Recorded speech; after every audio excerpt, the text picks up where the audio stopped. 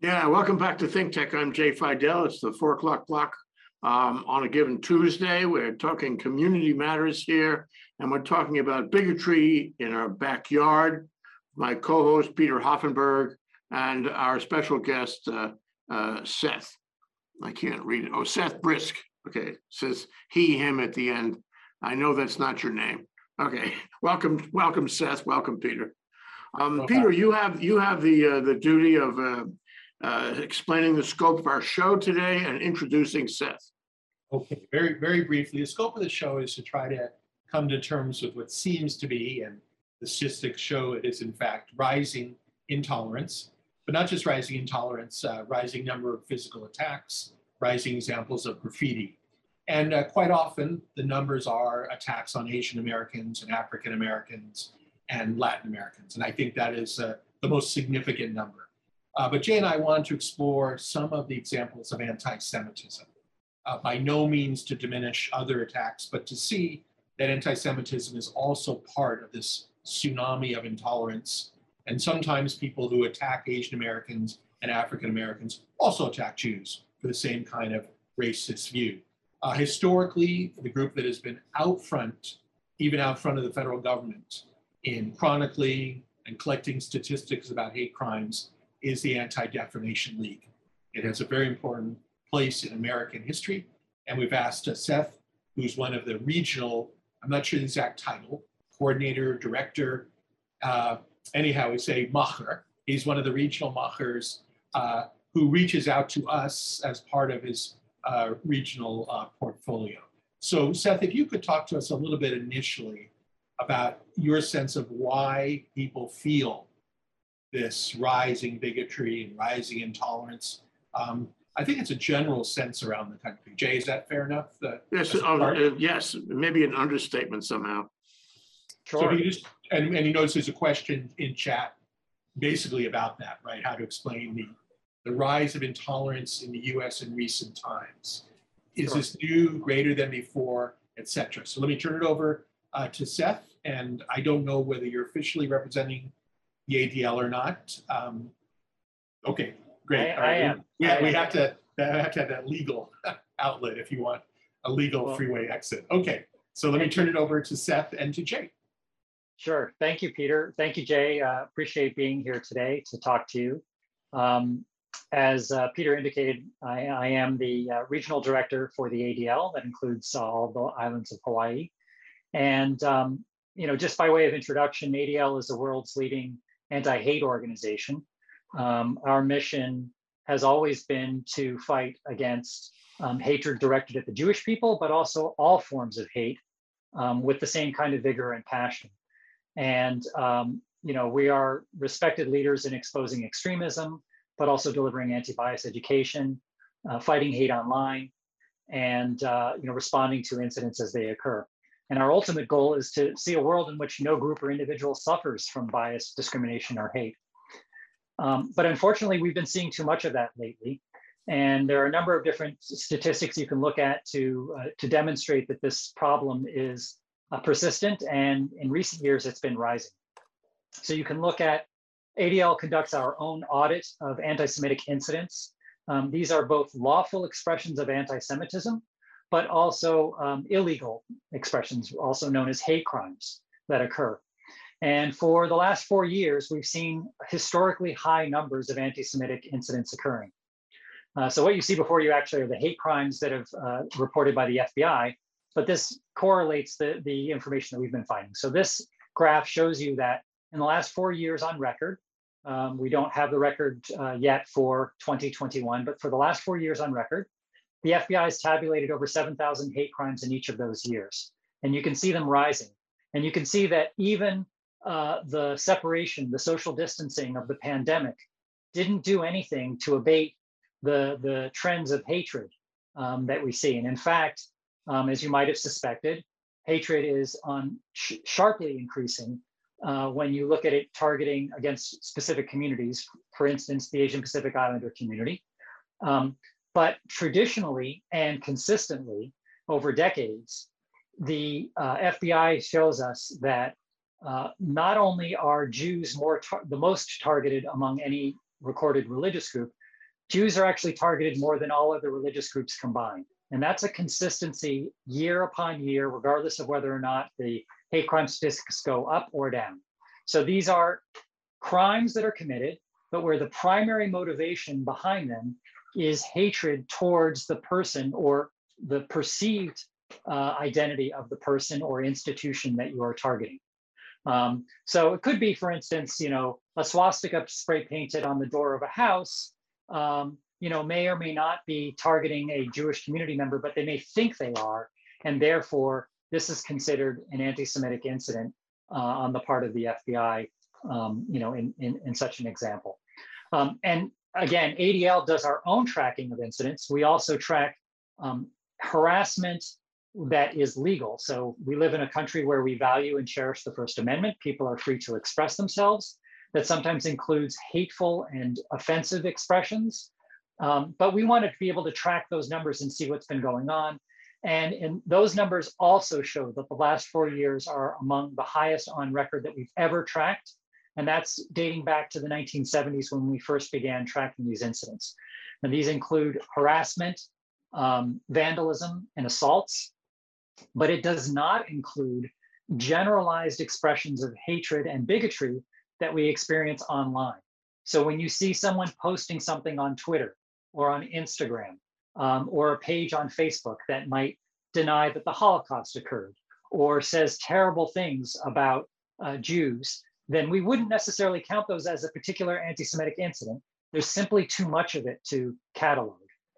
So factor that in with all of the other rising forms of hate, and we see that we are living through a period of sustained and pronounced hate directed at the Jewish community, more recently directed at the Asian community, consistently and most often directed at the African American community.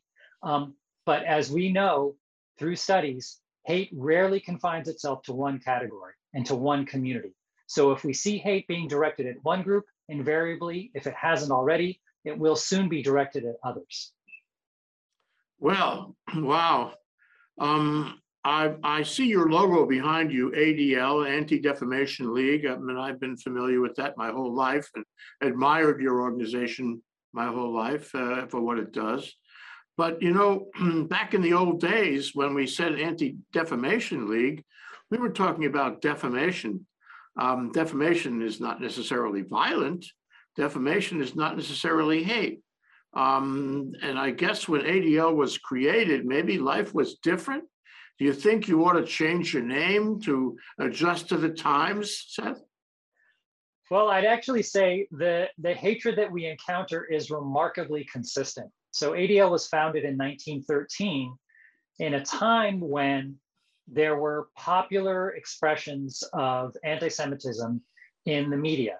That included newspaper articles, cartoons, songs, depictions in the theater that showed Jews as grotesque caricatures and sought to marginalize them in society.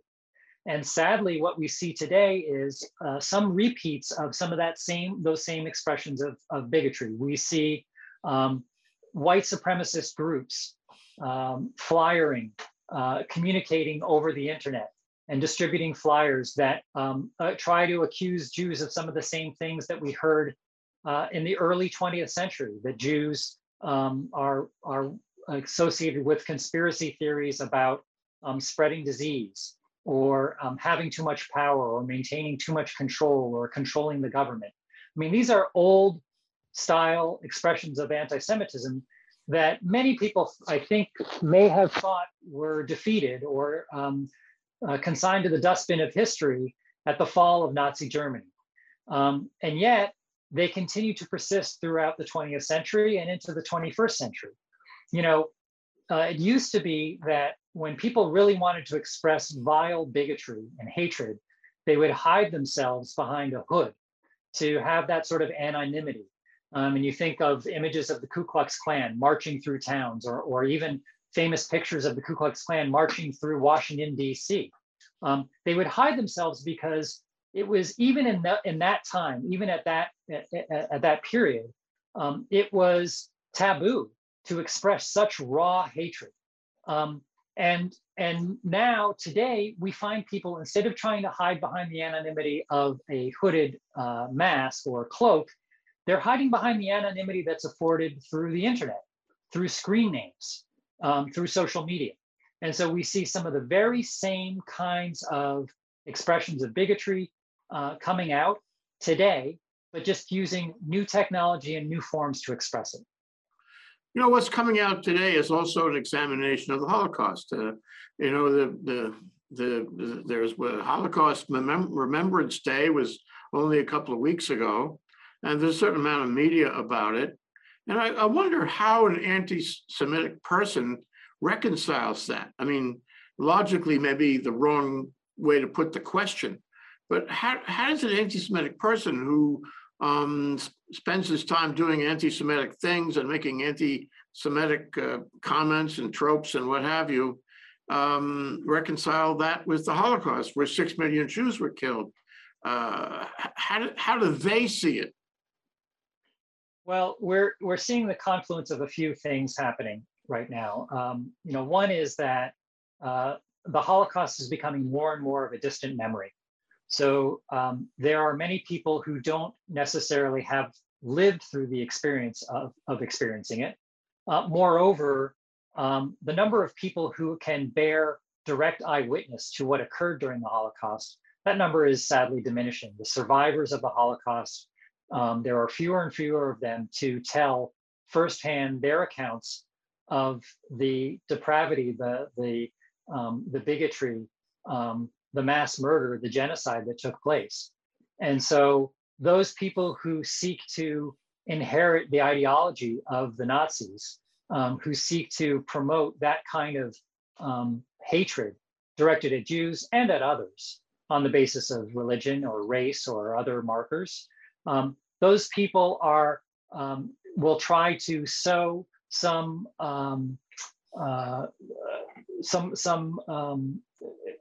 lack of knowledge of, or to try to promote this notion that perhaps the Holocaust didn't happen as you've been told, or didn't occur at all, to minimize it, to trivialize it, or even, as we've seen more recently in the pandemic, to exploit it. So we've seen a number of really horrific expressions of bigotry tied to people who are frustrated with the public health response to the pandemic. We've seen it right here in Hawaii with responses to the public health response and targeting Lieutenant Governor Josh Green. Now, he became a symbol both because he's a medical professional, but also somebody at the, who's among the leaders of the state. And he became a target for protest. Now, that's fine. People have a right in a democracy to protest policies that they think are unfair or unwise. But then what happened was we saw it cross the line. We saw people using the Holocaust as an analogy to public health measures that are meant to save lives. So here you have an event which was one of the most heinous acts of mass murder in human history being compared to public health measures that are intended to save and preserve life. And you have officials who happen to be Jewish or may not be Jewish at all being tagged with these epithets that are used to try to drive home the person's point about mask mandates or vaccine mandates or other such public policy matters. So Holocaust rhetoric is a convenient go-to for many people because it's very extreme. It's sort of hard to challenge. And therefore, it's often invoked in some of these more contentious debates. But we would ask people not to do that. It's a trivialization of what happened in the Holocaust. It's a complete misunderstanding and misrepresentation of what occurred. And it has no relevance to politics, public policy debates, or the like, where it's often being invoked. You know, there was a question, and Peter referred to it briefly, and I'd like to read it to you. It's certainly worth addressing because it's hard to answer this question. And it's from one of our other hosts who is an international host who lives far away from Hawaii. And he asks, how do you explain the rise of intolerance in the United States in recent time? is this new greater than before? Or has it always been there, but now it is more noticeable? So the answer is probably yes. And pardon my glib response, but honestly, there has been an air of hatred that has persisted within American society. It doesn't matter whether you're in the Aloha State, in the Golden State, in the Empire State. We see these expressions of hatred across the country, and they've been with us for some time.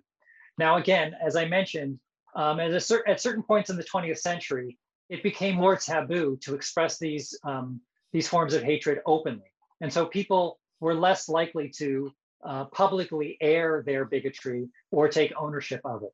But certainly we've seen that recently there's been more expressions of hatred, more of a reflection of that. So why is that? Well, there are two real main factors driving this phenomenon. The first is that extremists are feeling emboldened.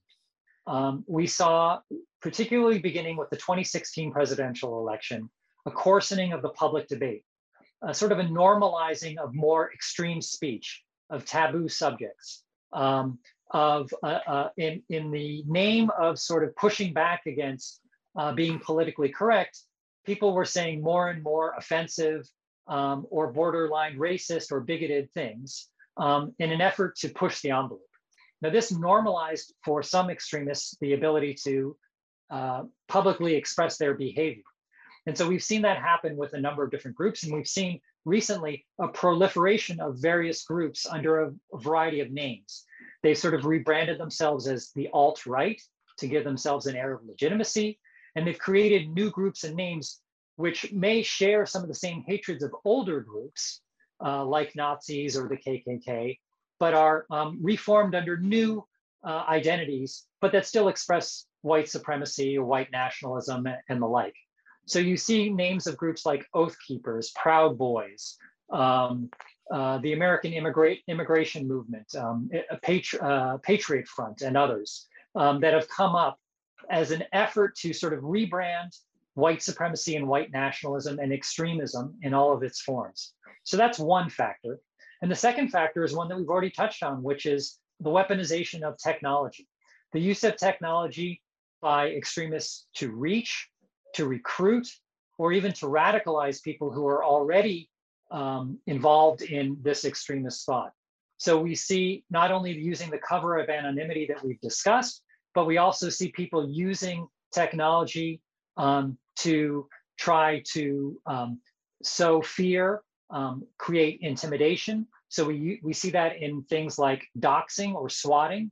Doxing being the publication of publicly available documents about an individual to try to intimidate them. So where you might live, where your children might go to school, where you might work, other types of information that can be available through public records. They post them on the internet to try to intimidate people, to dissuade them from behaving or expressing themselves or associating. And then we see swatting, which is a falsified call to law enforcement to try to elicit an armed response, a SWAT team.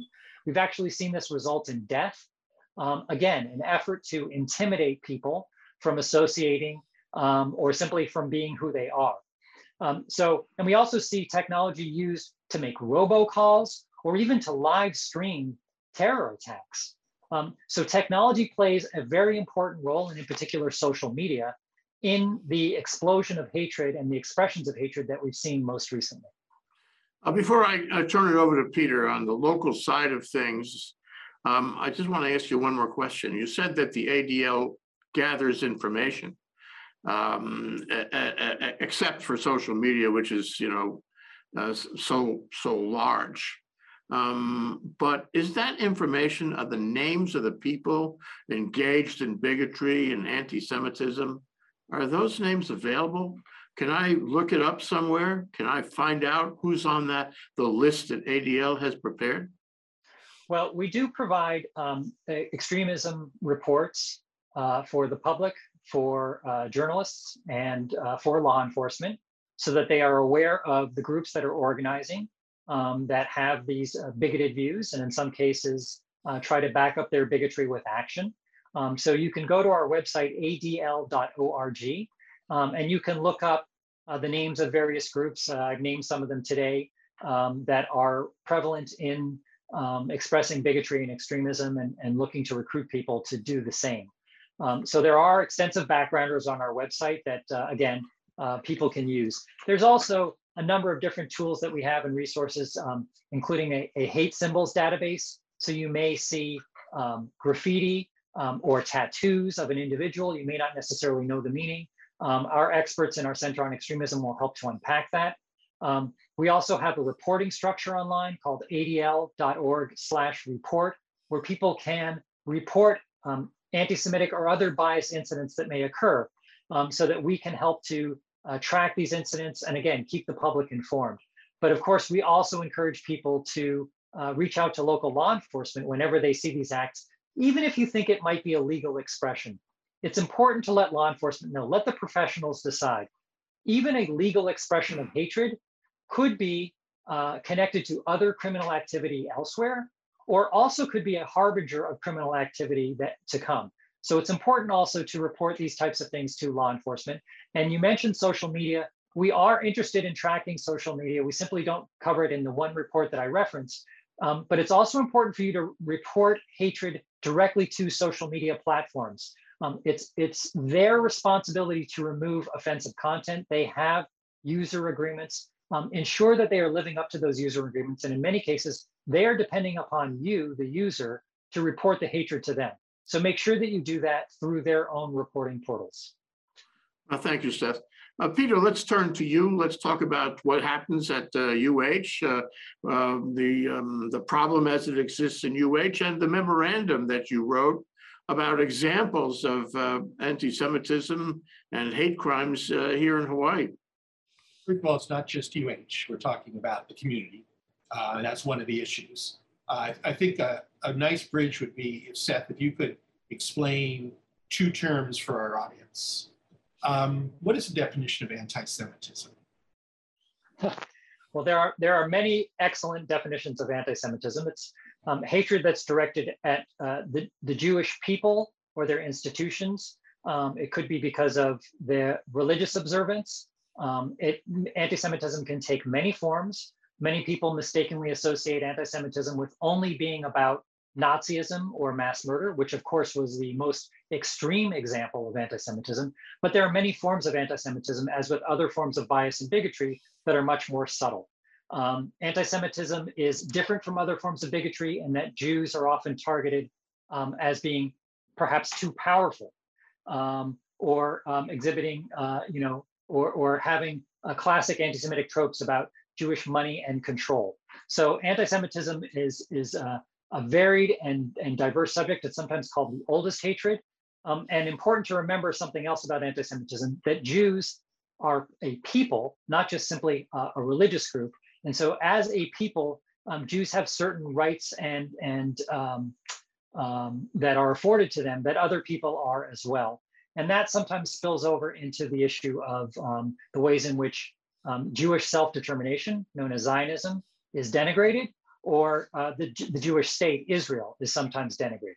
Again, not criticism, not legitimate criticism of Israel or Zionism, but rather simply saying that Jews have no right to self-determination, which is a right guaranteed under international law. Thank you very much. There are lots of documents out there defining anti-Semitism, the US State Department, the IHRA, there's a New Jerusalem report. Is there a particular document that our audience could go to that ADL uses? Well, as I said, there are many good definitions for anti-Semitism. For you guys, for ADL? We have a primer on anti-Semitism where we unpack the 7 most common myths about Jews.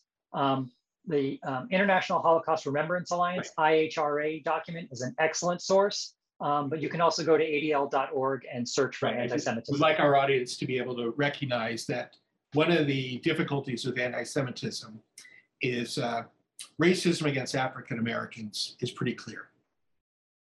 Anti-Semitism is not so clear, and that's one of the historical issues.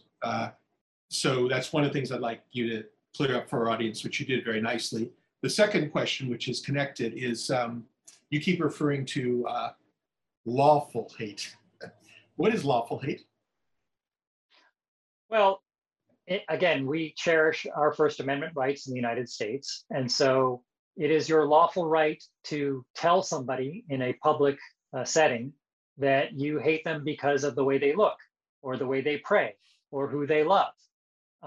That can be a lawful expression. But it can cross the line if you are engaging in severe harassment. And certainly if you're committing a crime, as you're saying some of those same hateful statements about who they are, how they look, how they pray, or who they love. It's the defense that what you say makes me feel uncomfortable. Is that a defense in the view of the ADL? That discomfort, just that causing discomfort or causing a sense of intimidation is ipso facto hate, and is that lawful hate? And you'll see the connections. We only have 2 minutes left. Yeah, sure. Yes, I see where you're going. Okay, go ahead.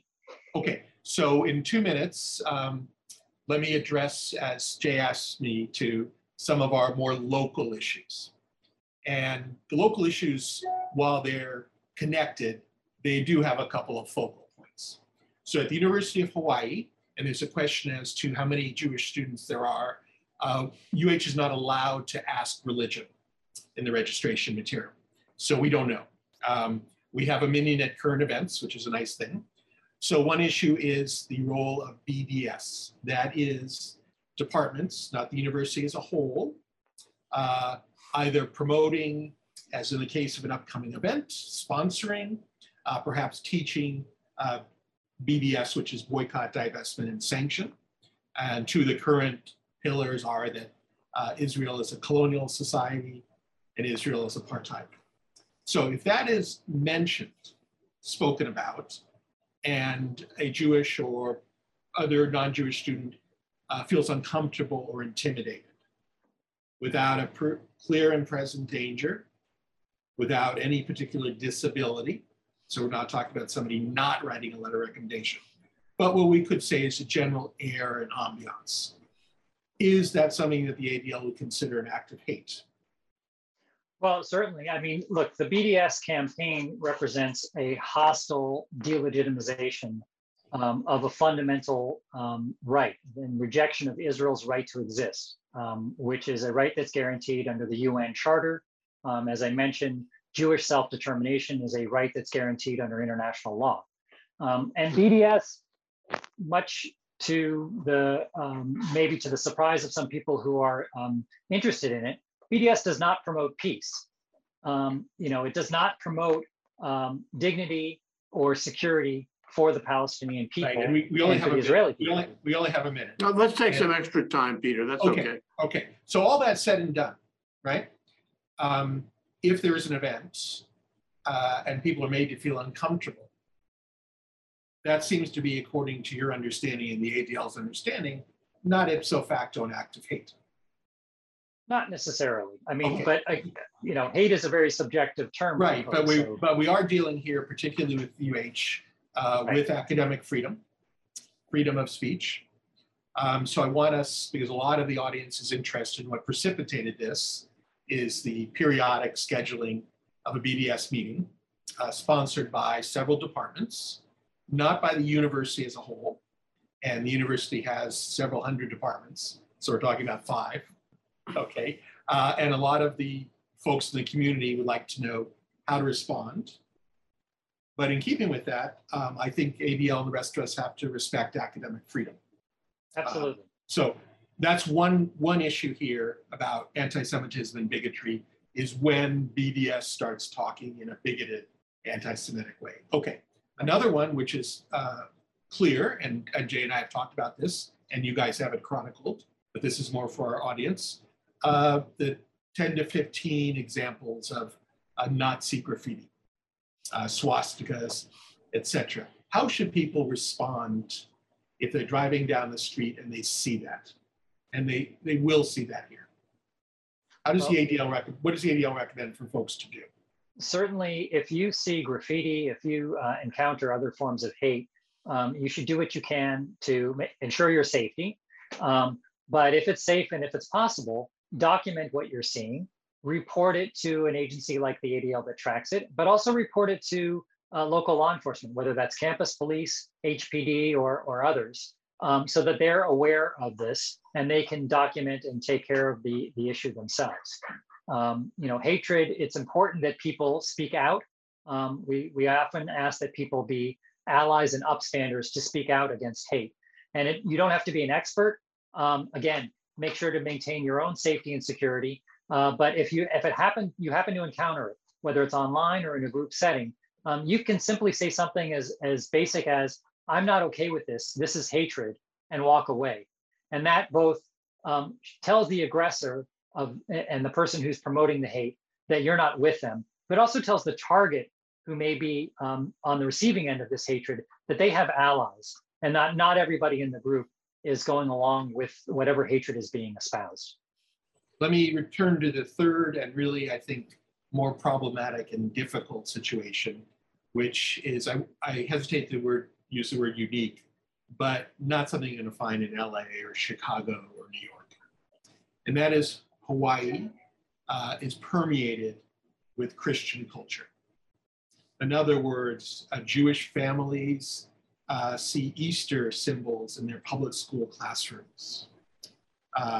Gifts are exchanged. There are not meetings on Christian holidays. There was a major state meeting on Yom Kippur. When a colleague was here, we called that soft anti-Semitism, but it is a denial of the integrity of Jewish religions. I would consider it anti-Judaism as much as anything else. And much of the society here, in many ways, and this includes the sovereignty movement, deeply impacted by the missionaries and deeply impacted by a Christian narrative. And that Christian narrative fits clearly into BDS, where the Palestinians are, in fact, the new Jesus. And Jews and Israelis are once again murdering Jesus. Now, what do we do about that? What do we do about a minister who opens a prayer meeting saying that Israeli soldiers have their rifles pointed through an open gate into Bethlehem? What do we do about state holidays? What do we do about families where schools don't pay attention to Jewish holidays and sometimes schedule major events on Jewish holidays? Well, Peter, I think we have to have a whole other show to talk about all of these different expressions of anti-Semitism that you've underlined, because they're all, they all have their own character and association with various expressions of anti-Semitism over history. Right. People's daily lives. I mean, for people's daily lives, and the people are asking questions who live here. The last one is actually the most difficult. Look, if you see a BDS meeting, you've talked about how we should respond and what we should look for, okay? You see a swastika. It's upsetting, but you know there are not a lot of Nazis here, right? It's probably a relatively unusual circumstance. But the C and the DNA, the very blood of our society here, is heavily, heavily Christian. And that heavily Christian fits into, I think, Jewish life in a more difficult way than, for example, Confucian or Buddhist life. Yeah, and it probably fits very difficultly into Islamic and Muslim life here as well. You know, I think most people have no idea what Ramadan is, and they'd be happy to have a Christmas party, you know, on that day. So I would like to welcome you back. Jay, I think though that although this maybe isn't as racy and sexy, among the Jews living here, this is the issue, that this kind of soft anti-Semitism. Well, it's soft, but if you look at these expressions, you see swastikas and other anti-Semitic indications around right, the community. But I think those are hard. I mean, it emulates what people hear and see what is going on the mainland. And so Hawaii is not completely independent of what's going on the mainland. And I think there's a lot of, there's value on diversity. A lot of people have been shoulder to shoulder with other races, other religions for 150 years, and they're not about to single any one group out. However, there are people in our midst who emulate what's going on the mainland. And I wanted to ask Seth one question, which has really troubled me. It's this: in our lifetimes, at least in my lifetime, Jewish people have not experienced anti-Semitism in any real significant way. And certainly they haven't experienced anti-Semitism in terms of violence, as we saw, in Pittsburgh, for example, and other places lately. And so it just seems to me that there must be, and you would be much more familiar, there must be Jewish people in this country who are taking off their yarmulkes, who are not identifying as Jewish, who are hiding from this process. They do not want to be identified. They don't want to be known in the community as Jewish because there's a detriment to that. This is really, really tragic. This sounds like the 30s, but my question is, am I right in making that assumption?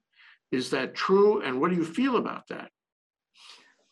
Well, I think, people have a right to be identified as Jews. People have a right to not be identified as Jews. You have a right to your individuality, and you have a right to your privacy. Those are rights that we cherish in American society. So I certainly am not. I can't necessarily draw on personal experience to know if that feeling is worse now today than it's ever been. I can certainly tell you that there are people who do hide markers of their Judaism today because of increased incidents of anti-Semitism. I would suggest, and I would encourage people, obviously they should do what they feel most comfortable doing, but I would encourage people to, as much as possible, to speak up, to share facts, to be strong, and show strength in the face of this kind of hatred and intimidation. What we find is that most people, the overwhelming majority of people, do not harbor these feelings of ill will. Most people, even some people who go along with movements or inclinations that are bigoted against Jews or against others, don't necessarily realize the full weight and impact of what it is that they're doing. So BDS is a great example. Most of the people who are connected to the BDS movement, they simply want to see peace between Israelis and Palestinians. And that's a laudable goal. It's just that BDS is not the path for doing that. It's a one-sided, really biased approach to a very complex problem. So I would say, to the extent possible, be proud of who you are, live your life. This is sort of one of the things that we used to say when we first encountered terrorism in the United States, is that we shouldn't let the terrorists win by changing our freedoms, by changing our way of life. But it's also important to be prudent. We do live in an era when we've seen, armed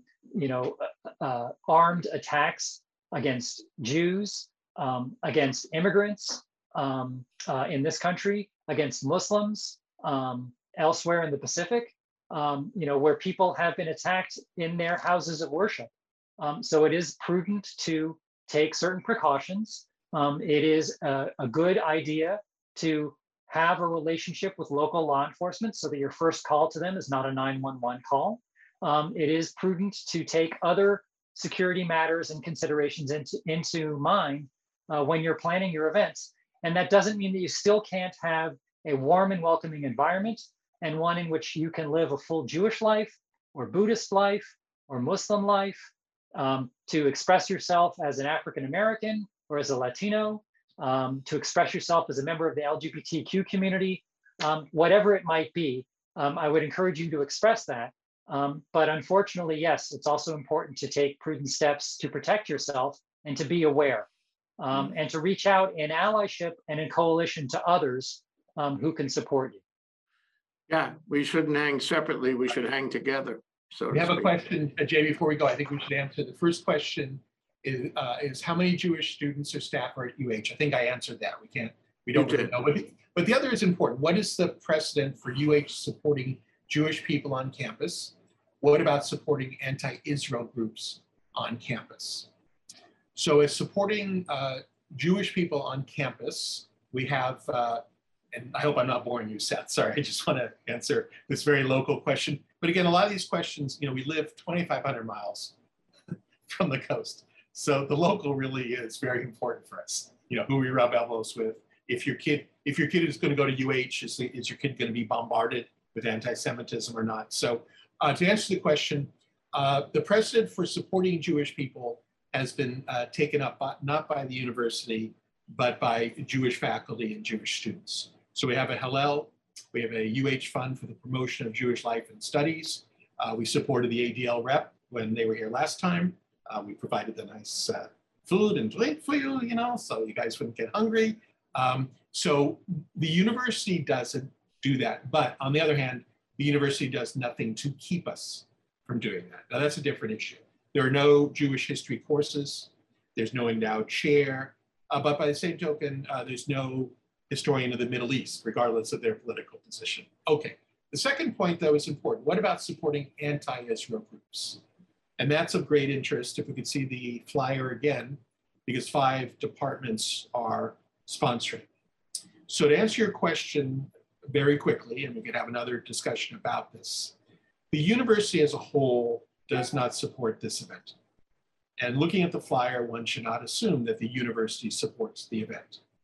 Individual departments and individual scholars really do make their own decision. There's no cross-campus decision about whether to sponsor or not. But when you see this, please note that it is these departments. And if you want to do something about it, I highly recommend you contact these departments. What departments, Peter? Let's So, hear for the example, names of the departments. If you look at the flyer, they are the usual departments. So ethnic studies. And the former chair of ethnic studies has gone on record saying Israel has no legal right to exist. He expressed that in an interview with the student newspaper. American Studies Department. American Studies Association has supported BDS. They're one of the professional organizations that has. But to answer Ms. Kaplan's question, the deal with the university was they were allowed to house the journal here, but the journal could not follow BDS policy. So if an Israeli or a Palestinian submits an article, it must be treated the same way as any other author. All right, so that was kind of a concession. The Center for Hawaiian Knowledge. And this has become for the Jewish community a very fraught issue. As Seth and Sean noted, indigenous rights are significant, anti-colonialism, and nobody is saying either of those are insignificant. They're too easily mapped on, though, to Israel. And again, I wouldn't put past the heavy Christian influence at the Center of Knowledge and in the sovereignty movement, where once again, we're attacking Jesus. Then there are various student groups. They don't have any necessarily official recognition other than, I'm sure Seth is familiar, every college has a Students for Palestine group, and we have one as well. The numbers are not great, 5 or 6 departments out of, I don't know, hundreds of departments, but they are in the places where they often are found on the mainland as well. Mm-hmm. Okay. Thank you, Peter. That's really helpful. May I just I think that add answers the question. Yeah. I'll just add one quick point. Professor Hoffenberg mentioned anti-colonialism and mentioned indigeneity. If you are a supporter of indigenous people and indigenous rights, and if you are opposed to colonialism, then you should be a supporter of Israel. Not agreeing with every policy or every action that Israel has ever taken. Absolutely not. Israel is a democracy like any others that is open to legitimate critique and criticism. And you can find more criticism of Israel than anywhere else in the world in Israel itself. It's a free and open and robust civil society. But Israel is also the best example of an anti-colonialist project. In other words, a group of people who had been colonized going back to their indigenous place to reclaim their indigenous rights. And I'll leave it at that for now. You can go and do the study and your homework to find out why. But if you are a supporter of anti-colonialism, and if you're a supporter of indigenous rights, then you ought to be a supporter of Zionism, and you ought to be a supporter of Israel. Again, open to the criticism and critique that are legitimate for Israel, for the United States, for France, or Australia, or China, or any other country in the world that deserves to have criticism leveled at it for its policies and actions on that basis, not to try to delegitimize it or say that it has no right to exist. We had two. Thank you, points Seth. to that. Thank you, Peter. A Before we very take it out, let valuable me- discussion. Wait, Just Jay, before we Time let out, you time go, out. Seth, I have one more question I want to Okay. put to you, and that's and I want to this. make 2 points, Jay, and then we'll go. Yeah, you go Well, ahead. go ahead, make your Okay. points. So one is that colonial settler society, as the phrase is often prefixed with white colonial settler society. So to agree with Seth and bring it home, you can't go to a classroom at the University of Haifa, you can't get on a bus, you can't go to a market. I see no way in which an Iraqi Jew is white. I see no way where a Palestinian Christian. So I think one of the difficulties is it's not just colonialism or anti-colonialism, indigenous or not. It is somehow the view that Jews are white in Israel. And Israeli society is multicultural, multi-ethnic, multi-religious. And the final reminder is that Jews have been there in one way or another for over 3,000 years. The term Palestinian was a term that the Romans used for Jews there. So I think what we have is really two competing nationalisms, right? Two competing indigenous groups, two competing peoples, because the Palestinian Arabs were colonized by the Ottomans. We have two competing narratives, which really are, unfortunately, very close to being mirror images of each other. And as Freud argued, the most hideous wars are civil wars. And to a certain degree, this is a civil war, particularly at this point, with Israel being around for so many years and so many people born there. So that was just my point, Jay, because you hear with BDS, the colonialism, the white settler colonialism, you hear arguments about taking on indigeneity and that Zionism is not a legitimate nationalism. And it's really like looking in the mirror. It's like two siblings having a battle over the same land and the same water resources. So I will quote Yehuda Bauer, the way to get something done is for everybody else to take their fingers out of that pie, including BDS, which has a lot of support here by people who may have known nothing about the Middle East. But Bauer has always said everybody else should just leave. And the Palestinians and Israelis and Arabs and Druze, like people in Hawaii, we have nowhere to go, right? We have to get along. On a college campus, the most important thing in dealing with organizations like BDS is to use critical thinking. And it's a challenge because they got a playbook and you have to really use your kepi in order to deal with some of their arguments. But this is good. We have to have this discussion. Seth, I want to ask you one more question before we close, and that's this. You are to us and to the region which you supervise, the expression of ADL, and you spend your time dealing with hate and hate crimes and people who hate and expressions of hate in all forms and anti-Semitism, which is very painful, at least for me, to talk about it. I'm sure Peter finds the same problem. It's not pleasant. I enjoy it. You know me. I enjoy it. Yeah. No, you don't. I mean, it's horrible. It's twisted. It's the lowest kind of denominator of all. And so I wonder how your life is as a professional dealing with this, thinking about it, seeing expressions of it, seeing a record of it every day. I mean, how does that affect you? Can you get away from that, or does it begin to get you down after a while? Well, I think that we are living again through a period where hatred is, it's there, it's out there. It's there whether you see it etched on the wall, whether you see it in your social media feed. We see hatred and it's being expressed.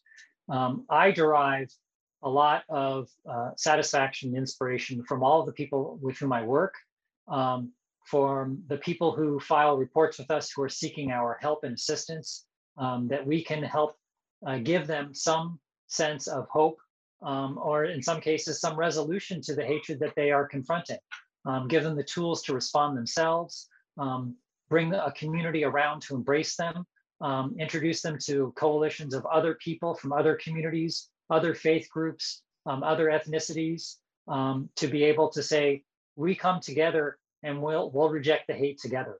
So my work is a work that's all about hope. That's all about thinking that we can make this world a better place. And I know that we can, and I've seen that happen by working together and by speaking up.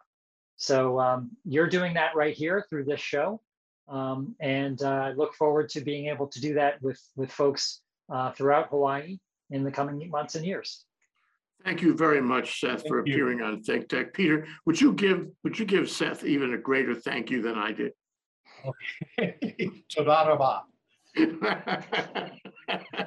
No, thank you very much. Not just for sitting through Jay and me, and we don't actually shop at the same store, even though it looks that way, but really for all your work to repair the world. ADL has taken grief for it. So ADL has been attacked politically, etc. But I think people should know that the ADL tracked white hate crimes when the federal government did not and would not do so. And so the ADL was way, way ahead of the curve, knowing about white supremacists and white hatred. I think people also should know the event that precipitated the founding of the ADL. Seth, can you tell us what that event was? Sure. So this is the, at the time that the ADL was founded, as I mentioned, there was this air of anti-Semitism prevalent in the United States. And in fact, right around the time of the founding of the ADL, there was a man who was falsely accused of heinous crime in Georgia.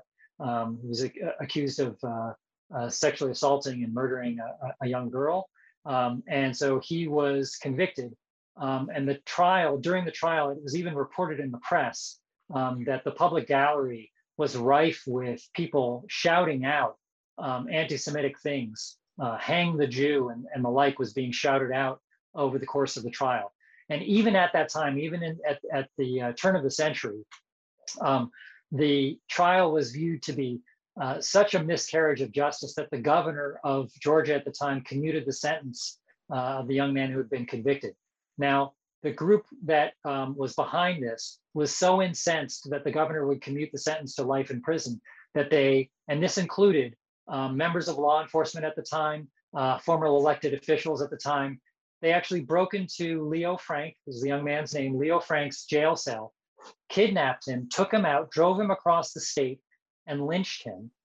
And as you would do at any other lynching, held a picnic, posed for pictures with his body in the background, as was done at lynchings at that time in the Deep South in the United States. This is the only documented occurrence of a lynching of a Jew in American history. This was a traumatic event for an entire community. About a third of the population, of the Jewish population of Atlanta, fled in the aftermath of Leo Frank's trial and murder. And since that time, of course, there's been evidence to document that he was wrongly accused, that these people were involved in this lynching. And so we've seen where that kind of hatred can lead, and it can even infect those people who are charged with leading our society and being responsible for law enforcement.